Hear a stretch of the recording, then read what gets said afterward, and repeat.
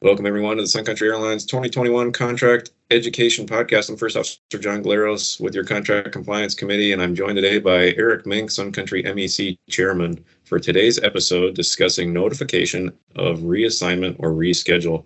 For those of you following along, the requirements of this episode are in Section 25K4. So, Eric, I'm just wondering here, we've had quite a few discussions now on what constitutes legal reassignments and legal rescheduling. And we've had to hit this a little bit in some episodes, but I just want to hit the real highlights and the real important points of when do I need to be notified that I have a reassignment or a reschedule, and how does that all occur? So let's say I show up for work. I had a show time at 1400, and that flight, had been canceled, or it cancels when I report for duty. When would they need to call me? How can they call me? When does it constitute legal contract notification and all that good stuff? Yeah, sure. They have to notify you as soon as practical. So when that flight canceled, they should be giving you a call. You don't necessarily have to answer the phone if you're not on duty, though, right?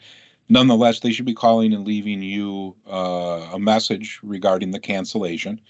And it's up to the pilot whether they want to answer that or let it go to voicemail, right? Because you're not on duty. So if I am on duty, and let's say I'm flying, my scheduled trip now was supposed to be, let's say I was going Miami to Minneapolis, and then I had an O'Hare turn to finish out the day, or finish out the trip, and something happens to the O'Hare turn, or they want to reassign me. Can they ACARS me? Is that legal notification if they send me that ACARS text message? Yeah, they can ACARS you, or for that matter, hire like a concourse runner and tap you on the shoulder. They can call a gate agent and say, hey, call crew scheduling. But that's all they can do through any of those means, which is, basically tell you to contact crew scheduling. And that does not rise to the bar of notification. And part of the issue with ACARS, right, it's just, you can think of it as a means to notification. It's a way to send you a message to say, hey, call crew scheduling before you're off duty, right? And you do have an obligation to respond to that. You can't go dark and not acknowledge it. But the notification really can only happen one of two ways. They contact you in person. That's like face to face, right? Or with a live telephone call, or an online notification, right? So they don't really have runners. So really practically what we do here at this company is, live telephone or confirming the online notification in Ames where you see the red bar and you confirm through that. And the reason that exists, right, is to make sure that the proper communication is happening. This is the old school, communications models where you have the sender and the receiver and the distortion in the middle. And what this is meant to do is either you look at it online and you acknowledge, hey, I'm going to go to Portland, Maine instead of, Portland, Oregon, right? So you go to the right place.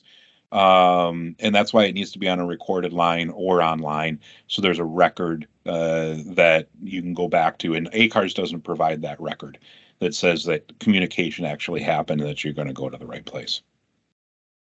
So now, let's say that, with a trail of everything going on and how our operation has been, recently, can they call me and let me know of two events and a single notice? So can they call me up and say, hey, just so you're aware, you're in the middle of your trip, and now instead of going to Pittsburgh, you're going to go to Toledo today, and then tomorrow, by the way, we've also reassigned you from Pittsburgh, and now you're doing a San Fran turn.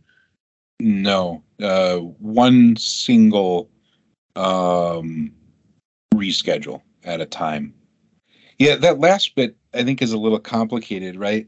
Because you could technically, let's say you're out flying, you do your first turn, they cancel the next 4 days and then reassign you to, 4 days of flying. That's right. One call and one reassignment.